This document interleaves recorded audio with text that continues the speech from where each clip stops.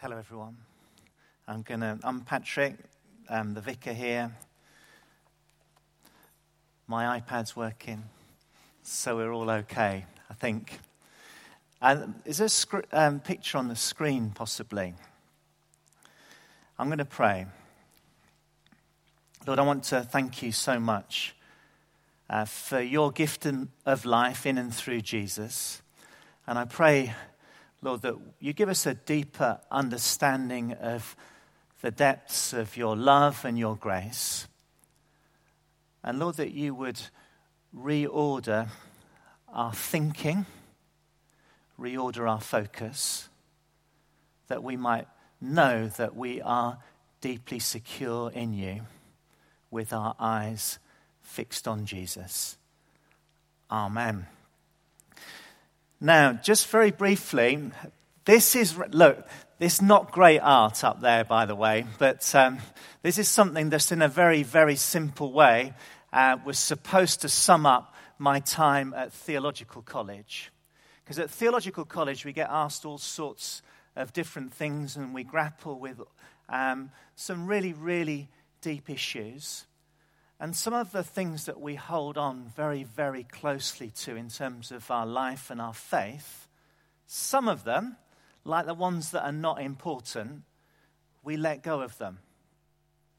But some things maybe we hold on most firmly to.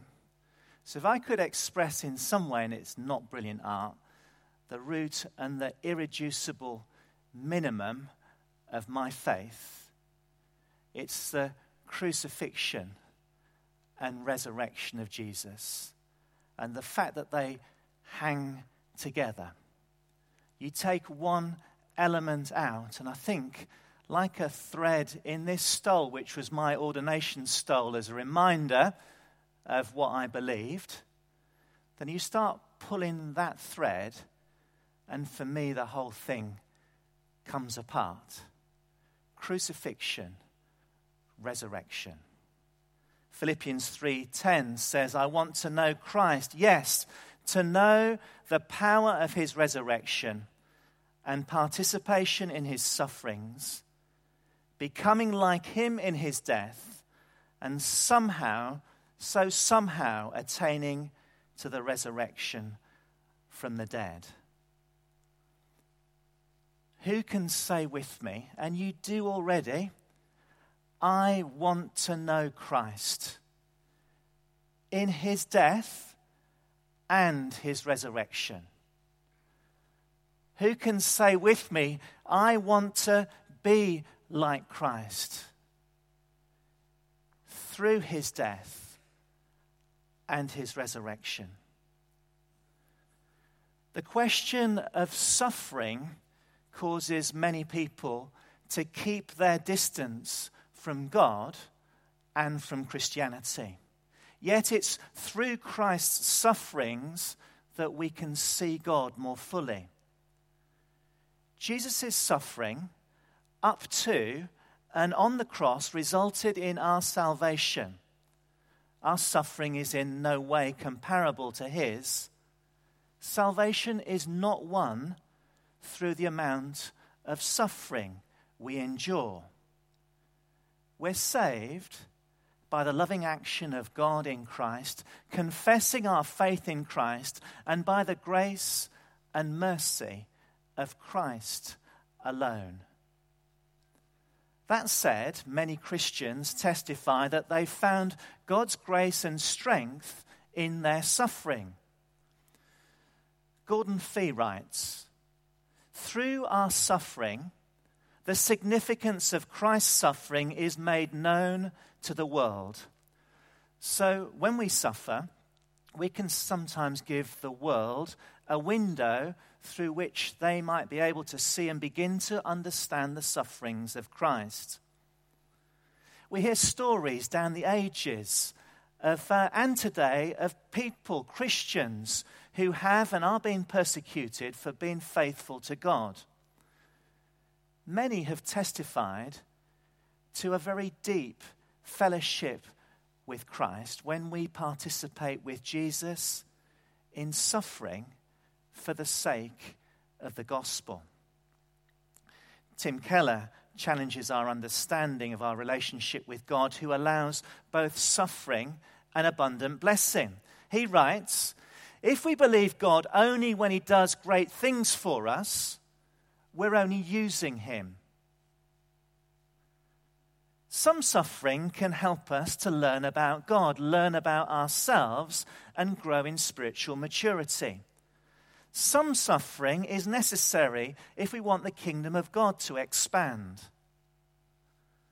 We can't take too much kingdom ground in society from the comfort of our armchair reading the newspaper or watching the news, even the football, although that might teach us a little bit about suffering. Unless we're praying or being prompted into action. The passage from Philippians 3, we see crucifixion and resurrection go together. Philippians 3:10. I want to know Christ, yes, to know the power of his resurrection and the participation in his suffering, becoming like him in his death, and so somehow attaining to the resurrection from the dead. God's salvation plan could not move to resurrection without crucifixion. We need to pass through the cross of Jesus Christ in order to experience the resurrection of Christ. We go through both death and resurrection in Jesus' wake. He does it for us. He holds on to us. Then we hold on to him. I'm going to come back to that idea a little bit later. Another thought or a statement. Not all suffering is good or necessary. Jesus had compassion on those who suffered. Some suffering has an oppressive effect on us. I don't counsel anyone to ask for more suffering to come their way. Suffering seems to happen anyway. Some suffering happens as a result of being faithful followers of Jesus Christ. Some suffering happens as a result of us being in a fallen world and making some wrong choices. It's a world, I believe, that God plans to restore and bring his healing. It's a restorative process that has begun because of the death and resurrection of Jesus and will be completed on his return when God's kingdom comes and his will be done on earth as it is in heaven. Some suffering grieves and angers God. It grieves and angers and confuses us too. When Jesus proclaimed the kingdom of God, the wind and the waves were subdued. The blind saw, the deaf could hear, the lame walked, the demonized were set free, the dead were raised, the good news was preached. Jesus' life, death, and resurrection was the dawning of God's kingly rule. Jesus says, follow me, participate with me. I am the way, I am the truth, I am the resurrection, I am the life. I pray that the unnecessary pain and oppression that robs us of the fullness of this life might indeed be healed. I pray that if the crosses that we carry feel too heavy, and if the thorns in our sides are too painful, then we will humbly and honestly offer them to Jesus to carry or ask him to remove them. We humbly leave the response to God. We do this from an eternally secure perspective in fellowship with Christ through his death and the power of his resurrection. Philippians 3:12. Not that I have already obtained all this, the full benefits of resurrection. We've got to wait for some of this, although they are secure, or have already arrived at my goal, but I press on to take hold of that which Christ first took hold of me. I'm going to need some help. Have we got any expert rock climbers in the congregation that know how to put on climbing gear? Has anyone ever done rock climbing? Would anyone be confident? Oh, Richard has. Would anyone be able to slip into a harness just for a few moments?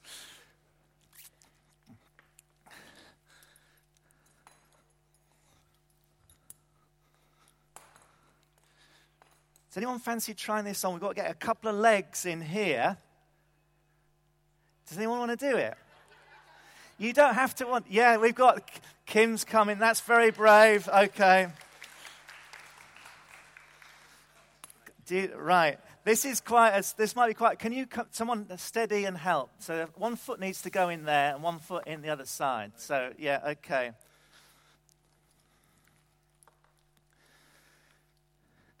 This is all very legit and all very biblical, so you don't need to worry, folks. So I think the belt needs to go up a little bit.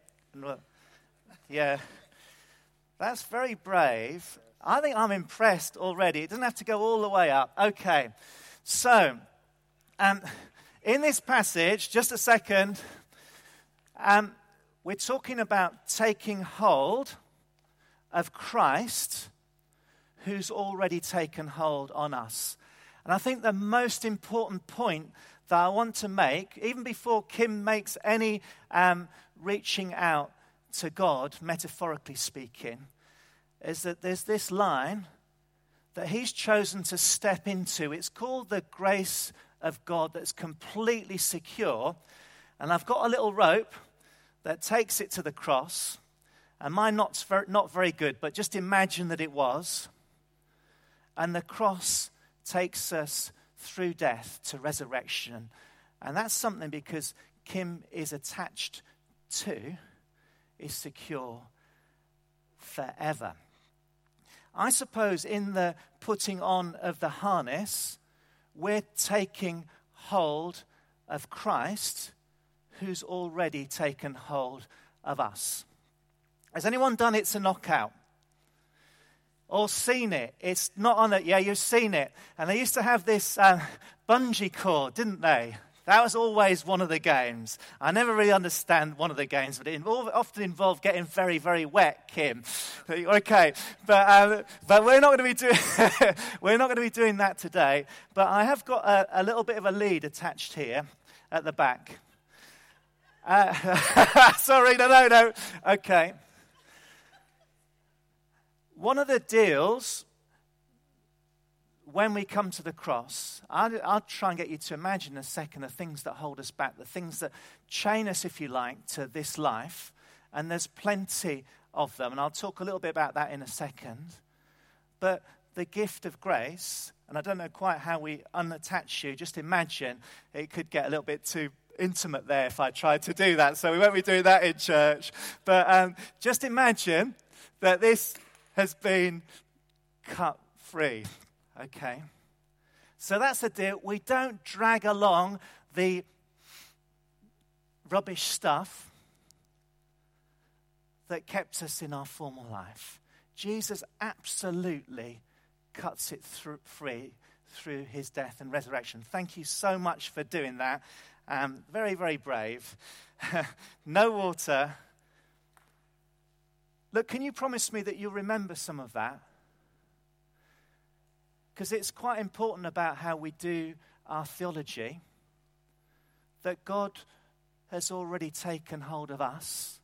We've got to receive it before we take hold of him. And I'm going to illustrate this further a little bit later. We can learn from our past, this stuff that chains us, but we mustn't be trapped by our past. Some of us can be stuck and even imprisoned by our past There's no future in being locked in the past. Our prayer is that some of these issues will be dealt with today. I don't know what things hold you back, the things that you feel guilty about. Sometimes we're locked into loss and bereavement. Sometimes it's unforgiveness. For some of us, it might be bitterness, failure, sin. We can know the releasing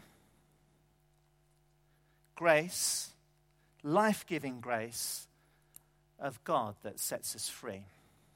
If you're a Christian, you shouldn't be allowing these things to be locked into you. God's power and his word is sufficient to forgive you and to restore you. Verse 13 of chapter 3, but one thing I do, forgetting what is behind and straining towards what is ahead, I press on towards the goal to win the prize for which God has called me heavenward in Christ Jesus. I've got a few holiday snaps from last year, if you don't mind. When I was in work and people used to bring their holiday snaps or even pictures of their children or grandchildren, everyone used to go, oh. So don't do that at the moment. Okay, they're not boring, okay. But there is a particular focus. These are family members, okay. The one at the top is my daughter-in-law who leads the way. The one second down is a member of this congregation, and I happen to be married to her, and she's terrified of heights. So just track, is it sort of bluey-green top? Okay, you need to follow the bluey-green top. For them to get on that, it's called Via Ferrata. Has anyone done that before? And it's a wire that takes you all the way to the summit, but when you're clicked in at the start, and someone's following you as well, there is no turning back. There is just one way. And if you can imagine the rope or the wire being that connection with the God who came to earth, who died for us, who was raised again, and it's secure, then that's not a bad image. The other image that's worth noting here, no Christians are called to journey on that path alone. We need each other. And there's a lot of encouragement going on there because there was a whole lot of fear of heights to deal with. There's Alison striding out on a sort of a sheer rock face, and those things sort of wobble, and at any point I suppose that she could have fallen off, and it's a little bit like that in life. But with Jesus, although we might fall and get a few grazes on the way, we're not falling too far because she's clipped in.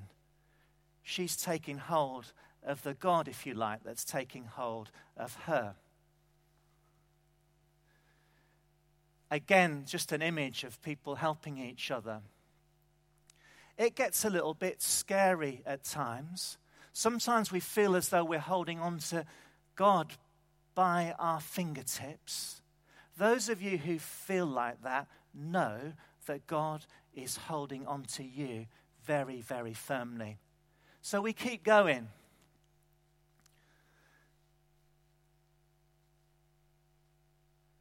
Almost home. Who are you struggling to the finish line? Who of you are on your hands and knees? Who would love to be striding out to the goal to which Christ Jesus has called you heavenward? Just one more. At the top, maybe a metaphor for heaven. It probably felt a little bit like that to Alison at the time. But I suppose that's when you unclip because you've arrived, you're in God's eternal presence.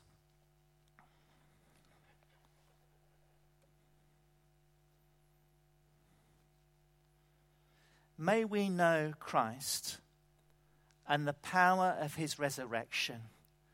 God has chosen us. The calling and the prize is secure. Our goal and destiny is a resurrected state, a relationship with God, not so much a place, but a relationship, being fully alive in God's eternal presence. And just a couple of scriptures to close with, if you're following in Philippians 3, verse 13. But one thing I do, forgetting what's behind and straining forward to what's ahead, I press on towards the goal to win the prize for which God has called me heavenward in Christ Jesus. And this is echoed, I think, in Hebrews 12, which describes it like this. Therefore, since we are surrounded by such a great cloud of witness, let us throw off everything that hinders and the sin that so easily entangles, and let's run with perseverance the race marked out for us, fixing our eyes upon Jesus, the pioneer and perfecter of faith. For the joy set before him, he endured the cross, scorning its shame, and sat down at the right hand of the throne of God. When I was thinking and praying about this sermon in one of it was a Bible reflection for the day, someone referred in a footnote to a particular hymn or chorus, ancient chorus that some of you'll know. And I just felt prompted to have a go, and we can sit in a few moments and join in when you can. Someone you will know it, and it doesn't really matter whether you like it or not. It's what it's saying is important, and it spoke to me, so I hope it's going to speak to some other people. But it's turn your eyes upon Jesus, the one who holds us on this journey through death into new life, that we might know Christ and the power of his resurrection. So it goes a little bit like this. O soul, you are weary and troubled. No light in the darkness you see. There's a light for a look at the Savior, and life more abundant and free. The next verse. Through death into life everlasting, he passed, and we follow him there. O'er us sin no more has dominion, for more than conquerors we are. His word shall not fail you, he promised. Believe him, and all will be well. Then go to a world that is dying, his perfect salvation to tell. Turn your eyes upon Jesus. Look full in his wonderful face, and the things of earth will grow strangely dim in the light of his glory and grace.